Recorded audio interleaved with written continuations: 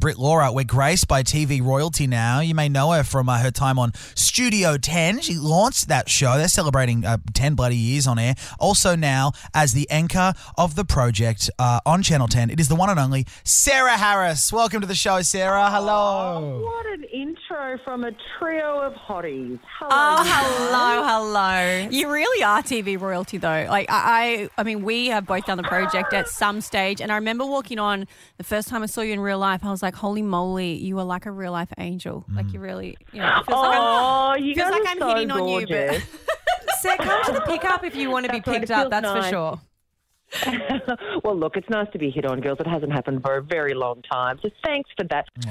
Sarah, you recently had your interview in Stella magazine, and it was such a beautiful read, not just about what you're doing in your career, but about what is happening in your family life and in your home life. Because from the outset, you are juggling so many things at the moment. You are FIFO back and forth between Sydney and Melbourne doing the project.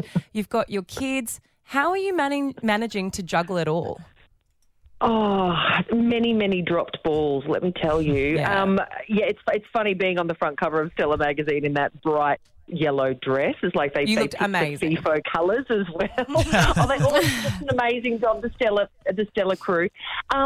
Look, I think if I think about it too deeply, I do get overwhelmed because there are so many bits in my life that have to go right for the next bit to go right, if you know what I mean. Like even on a Monday morning, for example, I get the kids off to school, drop them off at two different schools, race home, drop the car off, race to the airport, race to Melbourne, race into the office, and then it's like full show time.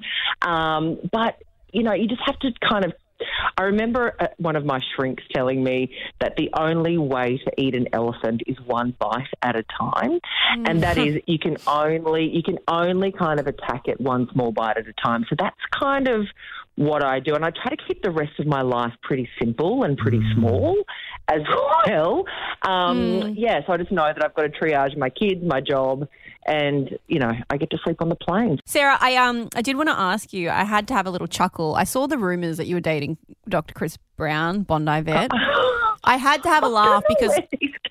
Oh, no, this is why it's funny, because I also used to, quote-unquote, date Dr. Chris Brown. I think every single woman in Australia has at some point dated Dr. Chris Brown, apparently, according to the media. Jackie O, I think, was linked Jackie to him was, as well.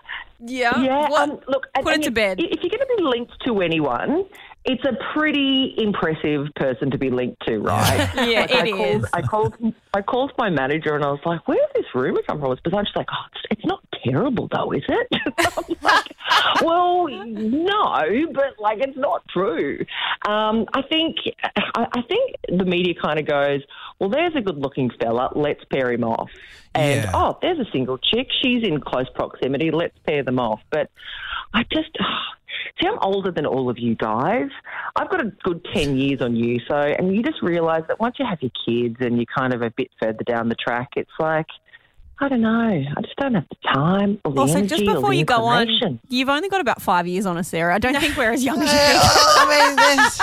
Actually, I do want to know, you being a journalist, being a presenter on the project, Sarah, I don't know what it is about that show, but people love to hate on the project. Like, whenever you read a headline about the project, it's who's fighting or what's going on in the ratings or who's this, who's that.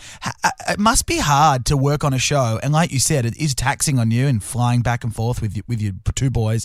Like, do you have to just not read the headlines at the end of the show every day? Totally. And, it's funny, when I started on the show, Waleed, I'd always kind of admired him from afar, but I didn't know the guy. Even though we work at the same network, I only kind of got to know him last year when we did some publicity stuff. And I went, this is a very decent dude. And he just gave me the best advice. And I think because he is a civilian who came to television, like he's a lawyer and an academic and then came to TV later in life. He's like, just don't read the articles. Like, I actually haven't read the Stella article yet. I get really anxious about it, and I'm just like, oh, what if I said something stupid? I'll wait for the terrible headline to come out. But he's like, don't read the good stuff, don't read the bad stuff, definitely don't read the comments. And it's something that I used to do a lot when I started out because it felt like that's how I would get feedback because I didn't trust myself to know if I'd done a good job or not. So I'd kind of try to find validation in the words of strangers, and that never ends well, let me tell you.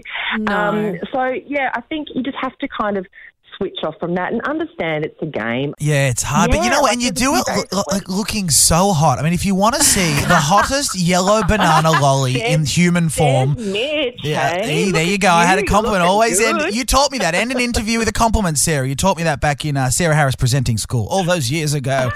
In Stella Magazine, if you want to, it was out this week and go have a read. Also tonight on the Project, 6:30, of course on Channel 10 and 10 Play. Sarah Harris, a pleasure as always. Always welcome on the pickup. You guys are the best. Always love jumping on the pickup with you guys. Thanks, Sarah.